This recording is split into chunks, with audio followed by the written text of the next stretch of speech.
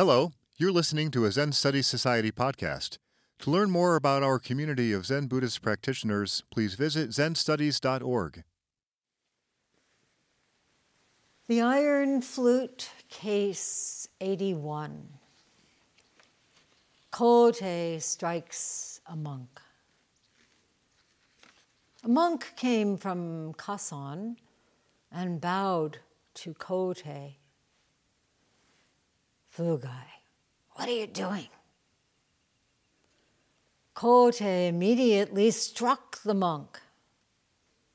Fugai, the koan is vivid here. The monk said, I came especially to you and paid homage with a bow. Why do you strike me? Fugai, what are you saying? Why do you not bow again? Kotei struck the monk again and drove him from the monastery. Fugai, pure gold has a golden sheen. The monk returned to Kasan, his teacher, and related the incident. Fugai, it's a good thing you have someone to talk with. Do you understand or not? Asked Kasan. Fugai, what can you do with a dead snake? No, I do not understand, answered the monk. Fugai, good words, but not from you. Fortunately, you do not understand, Kasan continued. If you did, I would be dumbfounded. Fugai, good contrast to Kotei's action. Genro's verse.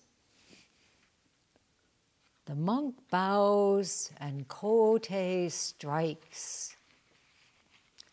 Fugai, what about if the monk had not bowed and you had not struck? New etiquette for the monastery. Fugai, independent of convention. Not only has Kasan's mouth closed, Fugai, double indemnity. The wheel of Dharma is smashed. Fugai, expressing gratitude. Nyogen Senzaki's comment. American Zen is running sideways, with people writing books, lecturing, referring to theology, psychology, and whatnot. Someone should stand up and smash the whole thing to pieces. Then true Dharma would be maintained in this land of liberty and righteousness. The fourth day of our Nyogen Senzaki session. And tomorrow, Jukai.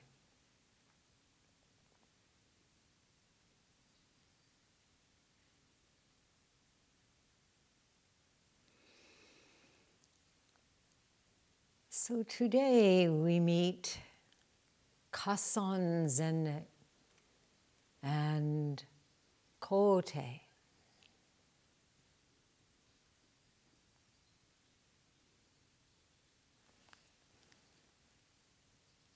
Kasan lived around the same time as Rinzai. He was born in 805 and died in 881. He entered a temple on Mount Ryuge at the age of 9 and was ordained in his 20s. And he became a lecture master, but also began doing zazen earnestly. One day, he was giving a lecture, and a visiting monk who was listening started laughing. Zende had not made a joke. So it was quite upsetting, quite rude. He was disconcerted. He asked, "Why do you laugh?"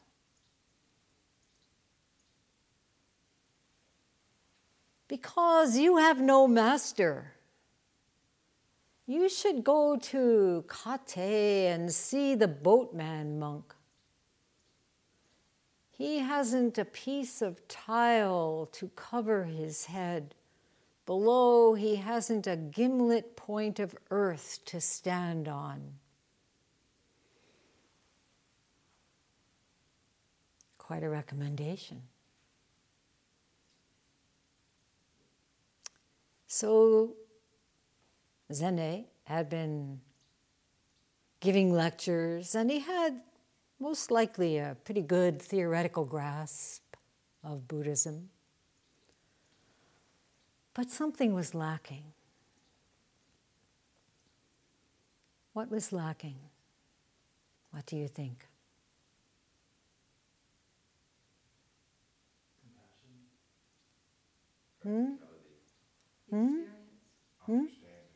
Understanding, true understanding.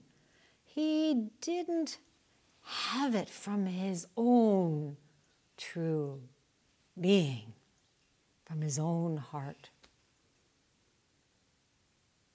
So he needed someone, as this visiting monk said, he needed a master to challenge him, to push him.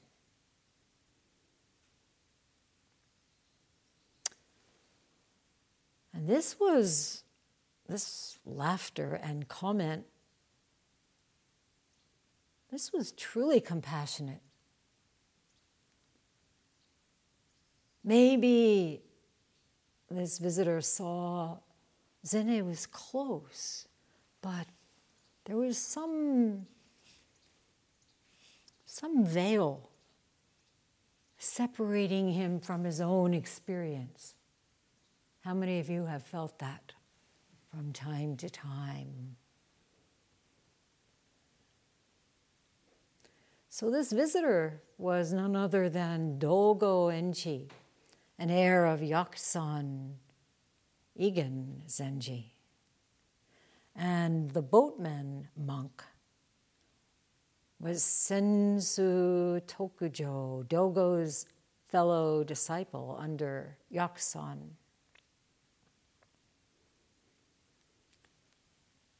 Hearing this from Dogo, Zende went to Kate and found the boatman monk plying his skiff on the river.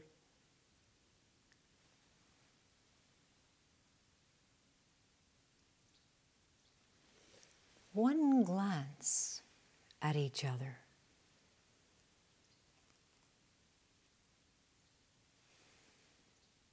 Complete understanding.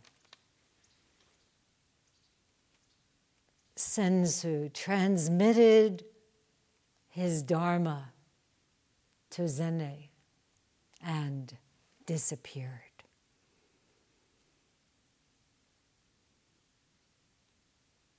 One glance.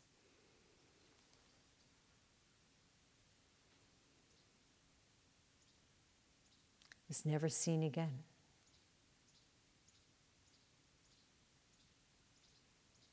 So Zende built a small hut on Mount Kasan, which is in present-day Hunan in China. And gradually, students came and built their own huts, and eventually a temple was established for him. And over the years, the severity of his teaching became legendary among Zen monasteries in that period of China, Tang Dynasty. One day a monk asked him, "What is the state of Kasan?" So, of course, monks who established temples on mountains would take the name of the mountain. As you know, Joshu, same. So Kasan, Mount Kasan. What is the state of Kasan? So it has some physical meaning, but more profoundly, what does this question ask? What is his understanding? What is his understanding? Right. What is your Zen? Right? What is the state of Kasan? Some of you may know the koan with Joshu when a monk asked him, "What is Joshu?" And he answered, "The east gate, the west gate, the north gate, the south gate."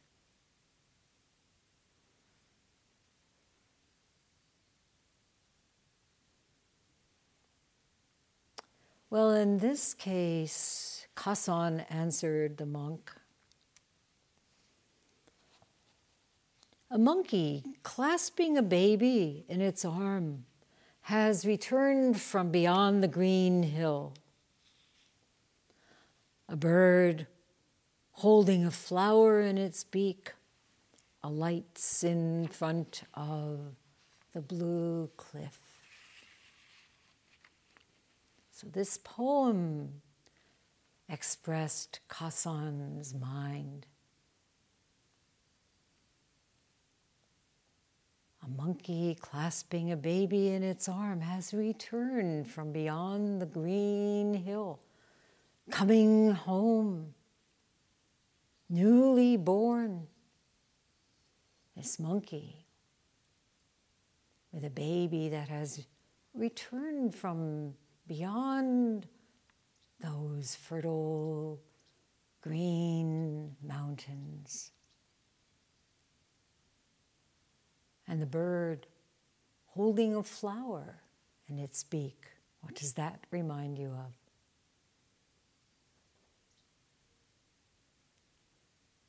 The Buddha offering, when he was offered, presented a flower.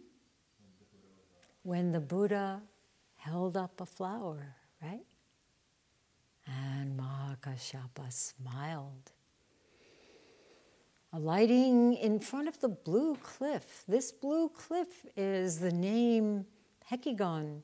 This became the name of the collection that Engo Kokugon put together of 100 koans. The Blue Cliff Record.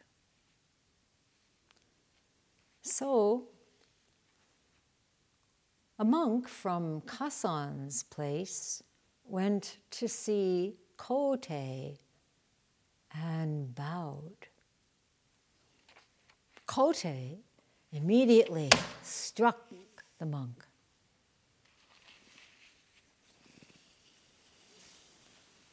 Seemingly well-meaning monk hadn't said or done anything to deserve this strike. Came in, bowed, as was customary. So this case may be troubling to some of you. That's really good. Why? Because only if we are troubled, if we are disturbed, can we be freed up from the complacency that tends to be our default mode in life. Now, the idea of hitting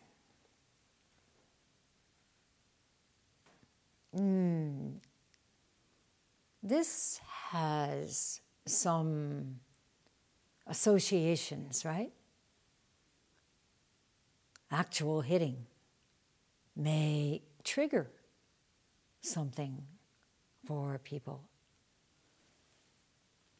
Now, of course, in Asian countries, especially at that time, and also in Europe, especially in school system, and also in my time, American parents felt that old adage, spare the rod, spoil the child, was perfectly reasonable.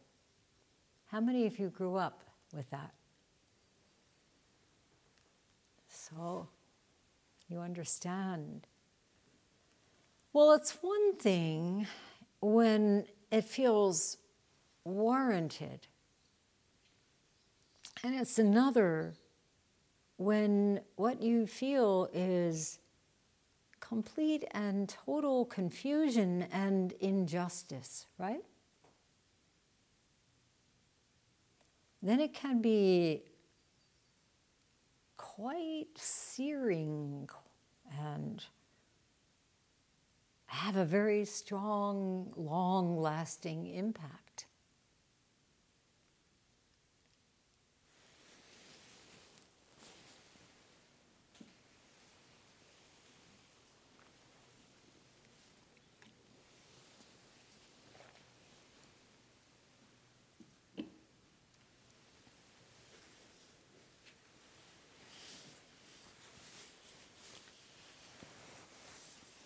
When I was in second grade,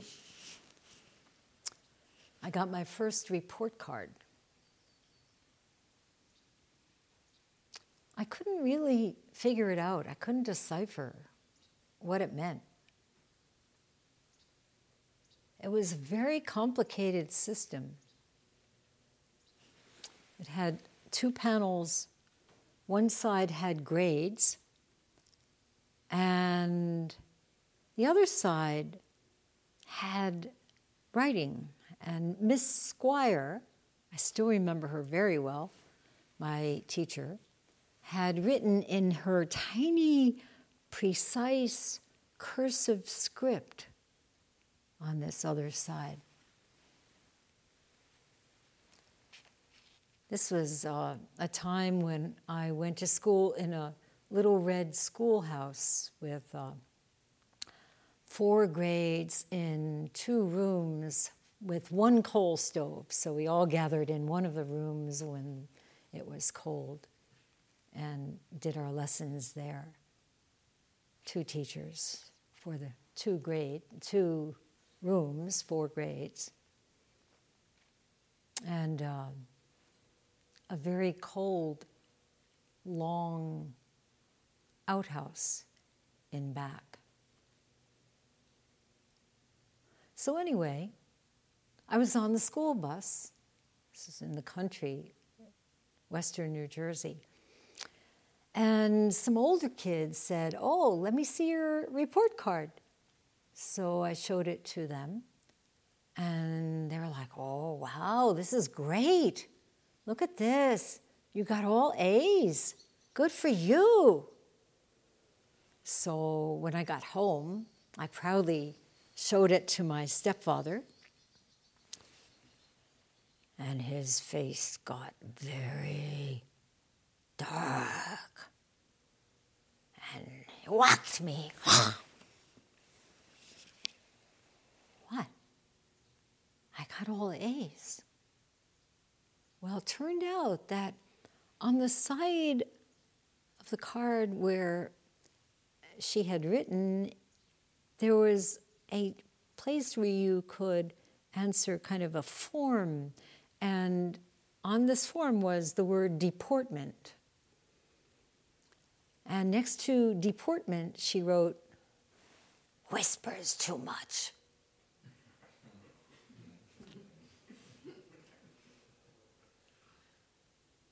So that was my koan. Grades, very good. disturbing the classroom, unforgivable.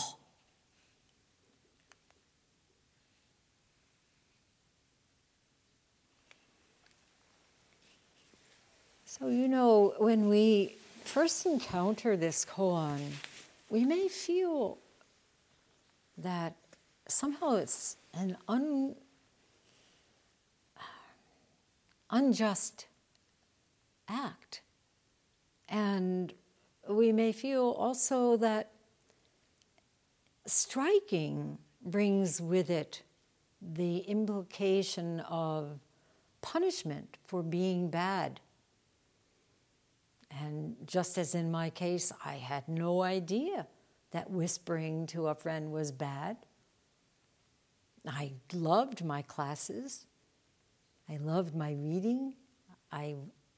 It was such a pleasure to go to school, get out of the house. But we find this kind of thing happening quite often. And for example, even here at Daibosatsu, we use the keisaku. There are places where that's no longer the case because people have complained, even though it's voluntary, that the sound of the keisaku triggers memories of abuse. Maybe for some of you this is true. But the primary function of the keisaku, do you know what it is? To wake you up. To wake you up. Stop the mind. To stop the mind. To wake you up, to stop the mind's wandering. Anyone else? Release. Release. Release? Release what? Body. Tension? Invigorate the body. Invigorate the body. So it has all of this. Hidden acupressure. Yeah, if you're lucky, it doesn't hit your ear. We have all these associations that are somehow more palatable than being struck, right? Oh, it's going to feel good. My shoulders are stiff. Yeah. What it really means, as one of you said, is wake up! Stop your incessant self-indulgence. And even if you don't request it, what happens? The sound alone, when it's used correctly, when it's not thump, thump, when it's like, shah, shah, really can indeed awaken. If you are in the right at this, if your zazen is so keen, if not, you're just like, oh, I'm having such a wonderful sitting, and now there's that annoying keisaku going around. When will it ever end? No. If your zazen is really deep, that is all it takes.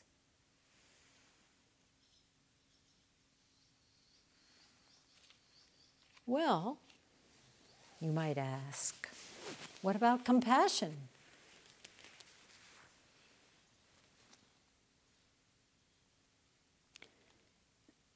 Who was here for Ho-On session when Yamakawa Roshi spoke about that kanji that means weakness? Quite a few of you.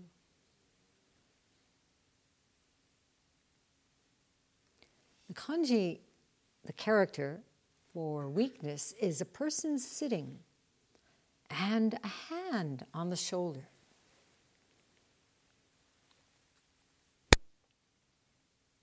So he told us, he did a little research on this kanji, and he found that this hand on the shoulder, which might imply a kind of there, you're fine. is actually pushing down.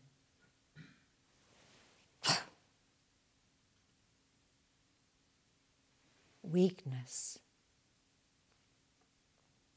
So I've really thought about that since his talk. How so often we want to help someone by offering reassurance.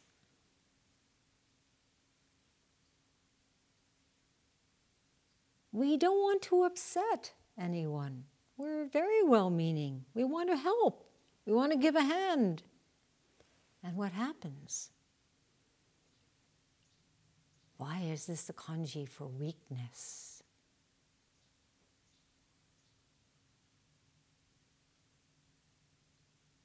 The help becomes a crutch. It can be a crutch. Dependence can arise. So often we think, oh, I'm very compassionate. What we're doing is anything but. When we're being too soft or too kind, we can take away someone's independent maturation. So we have to ask ourselves, is this really compassionate? My impulse to whatever, or is it fostering dependence? And so these Zen koans, someone may say, well, I don't really like Zen koans because, they're all about people shouting and hitting and doesn't really jibe with what I feel Buddhism is. Right? Maybe you've heard someone say something like that. But this abrupt, unexpected action that is so often present in one koan or another is truly compassionate because it cuts through. It cuts through our expectations. It cuts through our assumptions. It cuts through our, my bliss. Quack, quack. Joshu's moo is an earthquake. Does a dog have Buddha nature or not? No. What?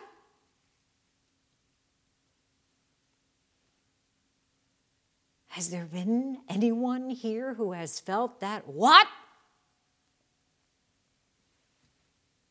No, moo is just a sound, It doesn't really mean no. It just means, oh, he's encouraging him. No. No! It's really compassionate. So it is not from anger that this striking occurs. When it is from anger, and in your experience, you may have had someone strike you out of anger, it's very different, right? This anger is not what we're talking about. These koans have deep, the actions themselves come from the mind of discernment, the mind that has the compassion that is so intense to awaken someone. Why is that important, you may ask? That's okay, don't wake me up, I'm fine. Huh? What is it when we look around and we see suffering everywhere, in ourselves, first and foremost? Don't we want to break free of those bonds? That continual round, that cycle over and over again of conditioned reactivity? It takes a lot, doesn't it? Have you noticed? And it comes right back. Well, I think This is not the way I think it should be. I don't like. I have a better way. Just give me a massage. Forget about the Keisaku. Right? Okay. Nothing wrong with that. But remember, Manjushri, the Bodhisattva of wisdom, sitting there on the altar to the left of Nyogen Senzaki. What is he holding? A sword. A sword. Who among you has no delusions that need cutting through? Please stand up now.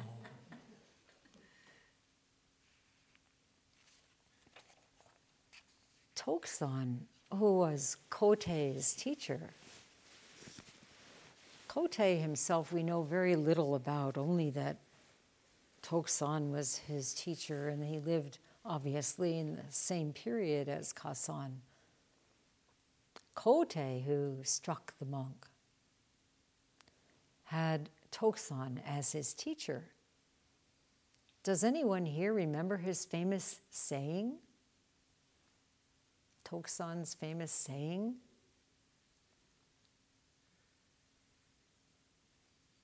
Well, fear not, I will tell you. 30 blows if you can speak. 30 blows if you cannot speak.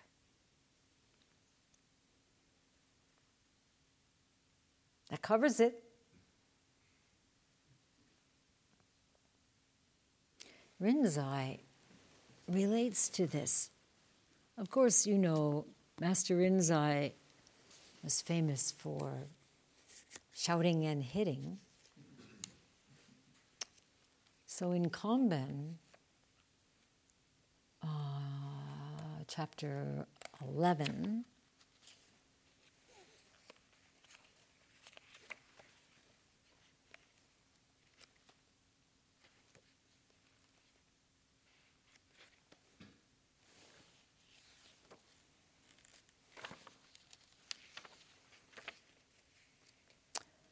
the master, Rinzai, heard that Toksan had said, 30 blows if you can speak, 30 blows if you cannot.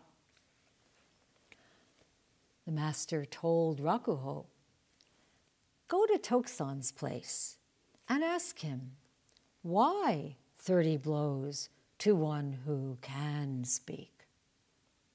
Wait for Toksan to try to hit you, grab his stick, push him away, and see what happens. Rakuho went to Toksan's place. He did as instructed. Toksan hit him. Grabbing his stick, Rakuho pushed him away. Toksan returned to his quarters. Rakuho came back and reported what had happened. The master said, for a long time, I have held wonder for that fellow. Be that as it may, did you see Toksan? Rakuho was going to say something. The master hit him. How much fun were they having? And then we have chapter 14, the same section with Rakuho again. The master asked Rakuho, from olden times, one used the stick, another one shouted. Which one is more intimate?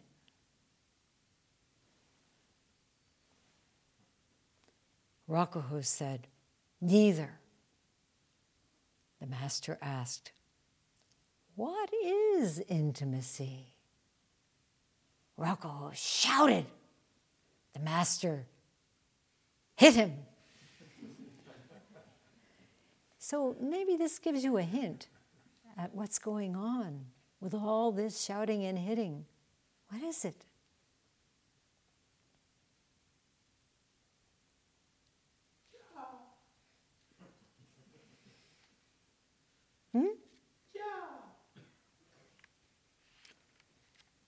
The word intimacy in Zen is probably one of the most important words for our practice to be vivid and authentic. We must taste this for our relationship with a teacher to be true. We must experience this. So, there are many such encounters of intimacy with Rinzai. Chapter 2.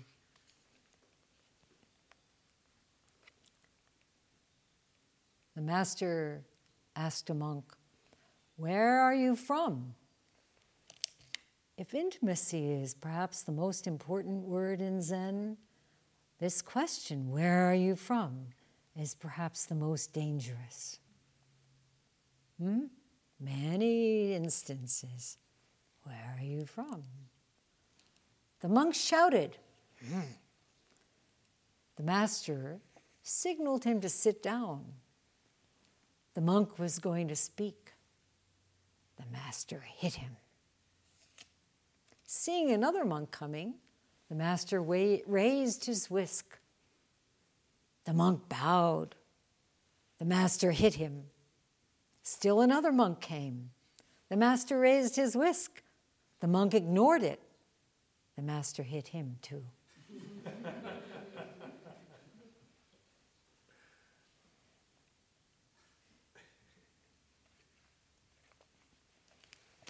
Probably many of you know case 15 in Mumonkan, Gateless Barrier, Tozan, 60 blows. Tozan came to study with Umon. Umon asked, "Where are you from?" Tozan did not shout. Instead, he said, "From Sato." "Where were you during the summer?" Give you another chance. "Well, I was at the monastery of Holzu, south of the lake." "When did you leave there?" Umon asked. "On August 25th, was Tozan's reply. "I give you 60 blows, Umon said.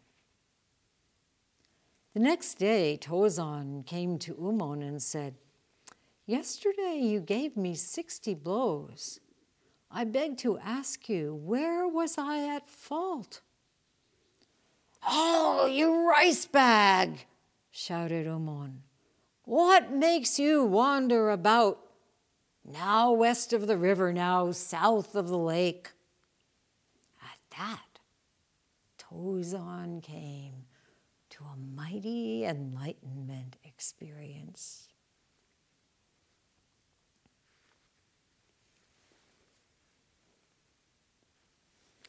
So maybe in this case we think, okay, it's justifiable, 60 blows, but it ended up with a good result. And certainly Tozan's replies did imply wandering mind, right? Now here, now there, and that shout at the end, "You rice bag!"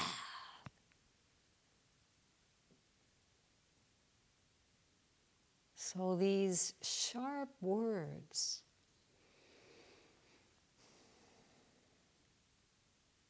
very important, as well as the striking. The monk comes from Kason's place, which, as I said, is renowned for its severity and its fierceness. Maybe the monk was seeking something more palatable. And so he goes to Kote. And he bows. Kote strikes.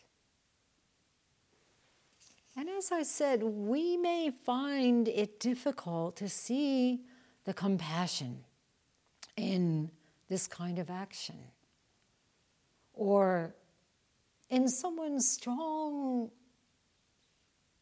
correction when we're judged harshly. We don't like it. We don't like to be told that we're creating disturbances in the classroom, in the Zendo, Dharma hall, Jisha closet, right?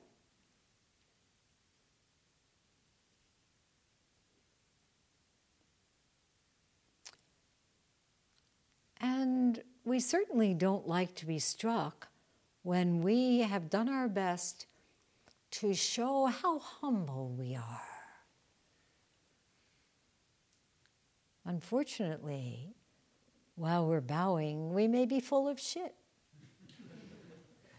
And it may be that the person we're bowing to happens to notice that.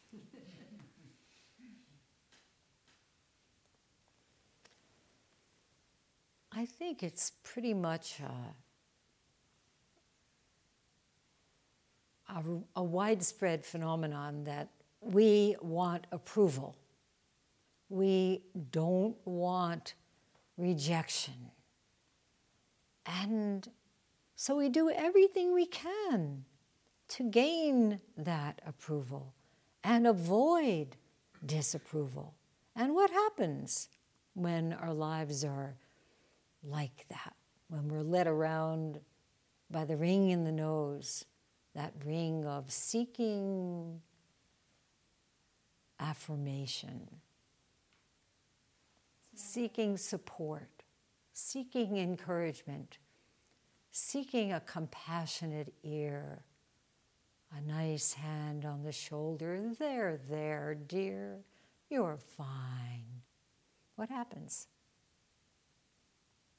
It's never enough. It's never enough. Who said that? Never enough.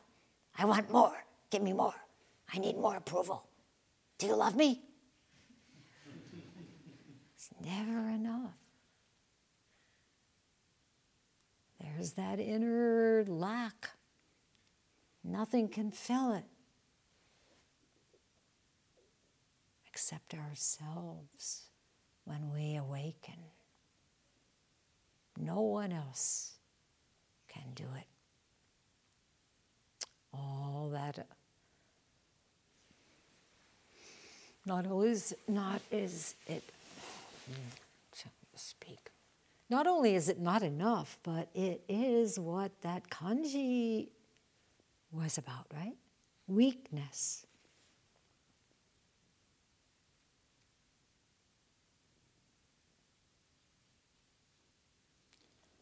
I'm sure that everybody sitting here has had opportunity to see instances where, as we go deeper into our zazen, where we have fallen into this craving, this endless round, never enough. And so this monk doesn't really understand why he's been struck. Maybe his bow has been mere etiquette.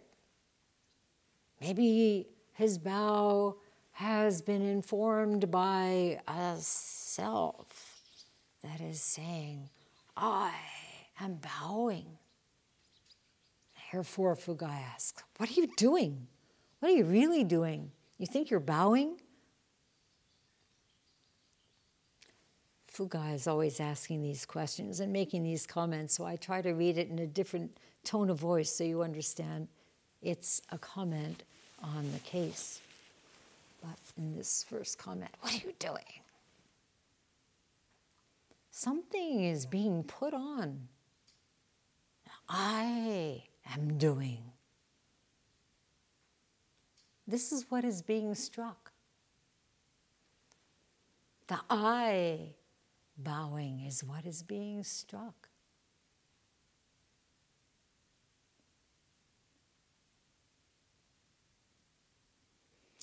And so often we may not realize it, but we learn the forms in this way. This is what I'm supposed to do. Now I've learned how to do it. Isn't that great? This is how I'm supposed to act, and I know now how to act. It's some kind of surface thing. It's rote repetition. But to bow from our whole being, from a mind that has dropped that I. Everything we do, to walk in the halls soundlessly. So often we hear, I'm walking in the halls. Everybody doesn't hear it. You say it. Maybe you don't even hear yourself say it, but we can hear the sound of it.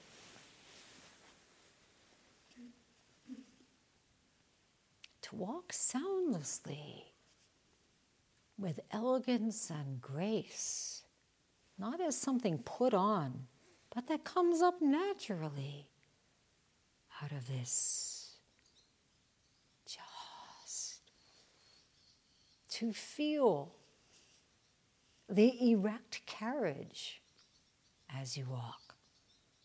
That is the outer manifestation of the clarity of your mind. To gasho with this same feeling, to sit, to stand, it's very different. Nothing in the way. Whole body mind is bowing. And it has nothing to do with being correct or incorrect. So evidently, Kote could discern this monk's mind immediately. He didn't even have to ask, where are you from? Immediately, wham! There's something inauthentic here.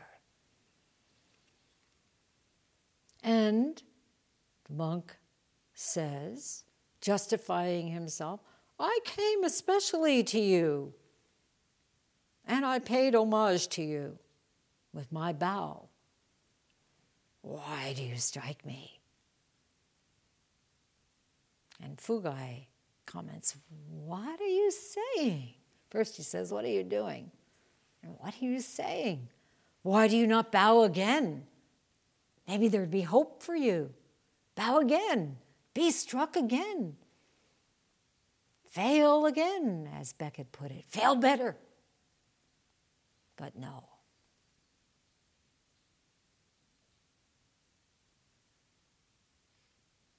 So what happens? Kote did strike the monk again after he asked, why did you strike me?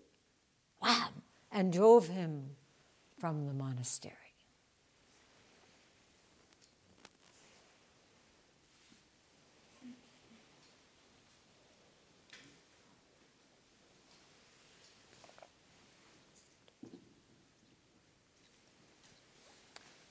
And Fugai says, pure gold has a golden sheen. He admires this Kote action and says it is shining Even here we feel it, right? Kotei drove him from the monastery in Tang Dynasty, China. Here, what is this year? 2019, Daibosatsu Zendo. This shining gold we can feel.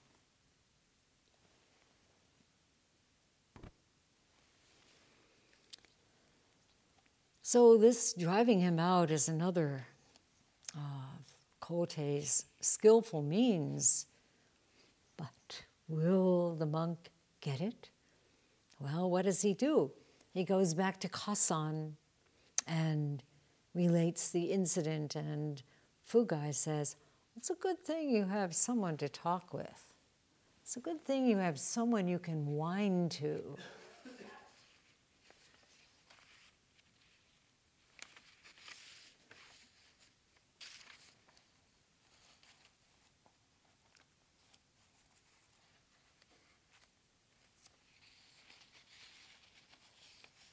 And then Kasan asks, gives him another chance. Kasan asks him, do you understand or not? Fugai's comment, what can you do with a dead snake? Is there any live ember here in this monk? Understand. What is this question? Do you understand? It's a very important one. We come upon it again and again. Understand with what faculty? We see it with Bodhidharma and the emperor. Did you understand? No, I did not understand. Understand. With the intellect?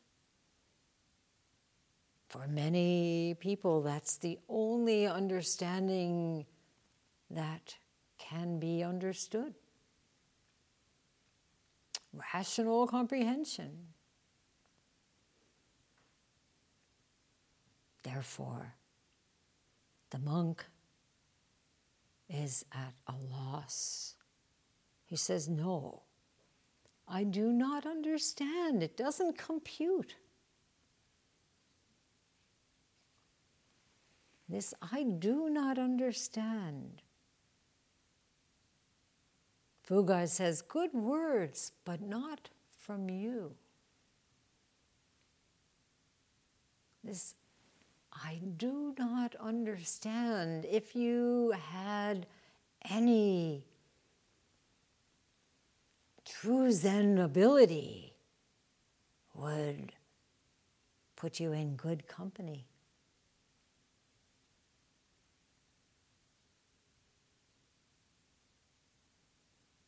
Such as, huh? Such as, I don't know. Such as, no knowing.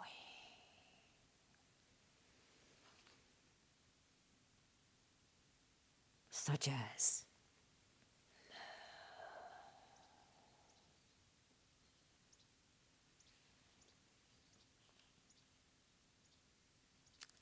good words, but not from you. Kasan then said, fortunately, you do not understand. If you did, I would be dumbfounded. This is another strike from Kasan.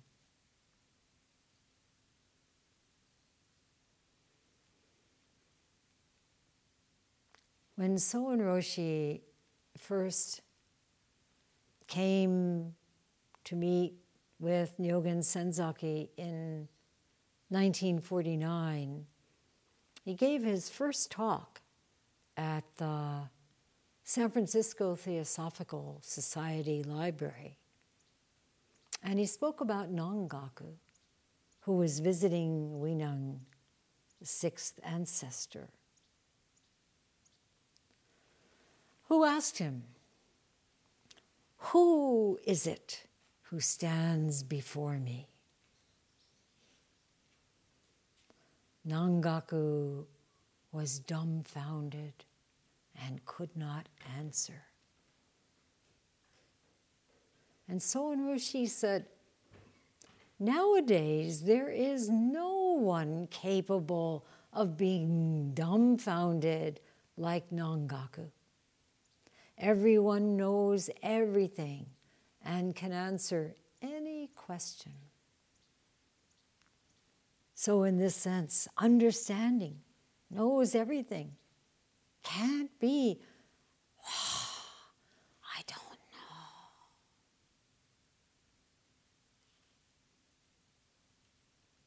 If you did understand after everything that you have gotten into with Kote and then with me, I would be dumbfounded. So then Genro gives a verse. The monk bows, Kote strikes. New etiquette for the monastery. If not only has Kasan's mouth closed, the wheel of Dharma is smashed. So admiring this Kasan and Kote, expressing their Zen and trying their best to awaken this monk. Nyogen Senzaki's comment at the end is a lot like what Soen Roshi said. Everyone knows everything and can answer any question. Nyogen Senzaki says, American Zen is running sideways with people writing books, lecturing, referring to theology, psychology, and whatnot. This comment was probably made after his interment when he came back to Los Angeles. The iron flute itself was begun in, the translation was begun in 1939, and then he and Ruth Strout McCandless started working together. And she says, I began to collect and compile the scattered manuscripts, and soon after was at work with him on new translations. Nyogen Senzaki left California in 1942. We know where he went. But continued to send me translations and comments to polish. So all the while he was at Heart Mountain, he was working on this book. On his return in 1945, his students gathered around him and he read his lectures. And as he went through the book during the 40s, he supplied very little comment of his own, but used Genro's and Fugai's more freely. So at this point, Case 81 was probably late in the 40s. This came out in 50, copyright, 64, so after he passed away, 6 years later, Ruth Strout McCandless brought this out.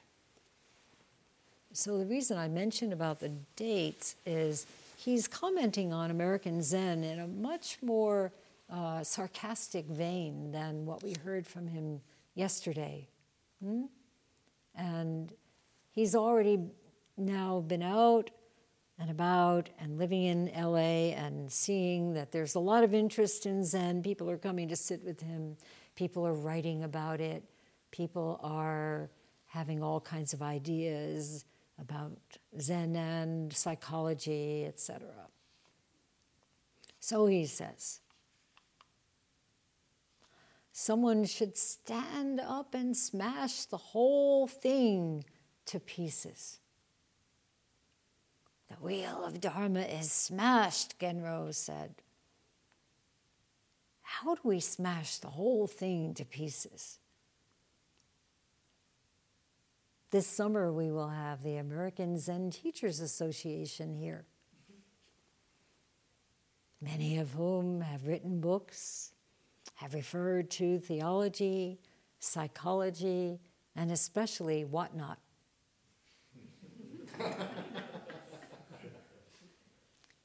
So his final comment, then true Dharma would be maintained in this land of liberty and righteousness. You can taste the bitterness and the cutting and incisive clarity of his mind post Heart Mountain. So we have a taste of the spirit of Zen in the form that for many people is not what they would prefer. And as I said in the beginning, that's good. Congratulations. We can break free of that preferential mind and enter into the dangerous territory of liberative techniques. This has been a Zen Study Society podcast. If you found it to be of interest, please consider making a donation by visiting zenstudies.org/donate. Thank you for listening.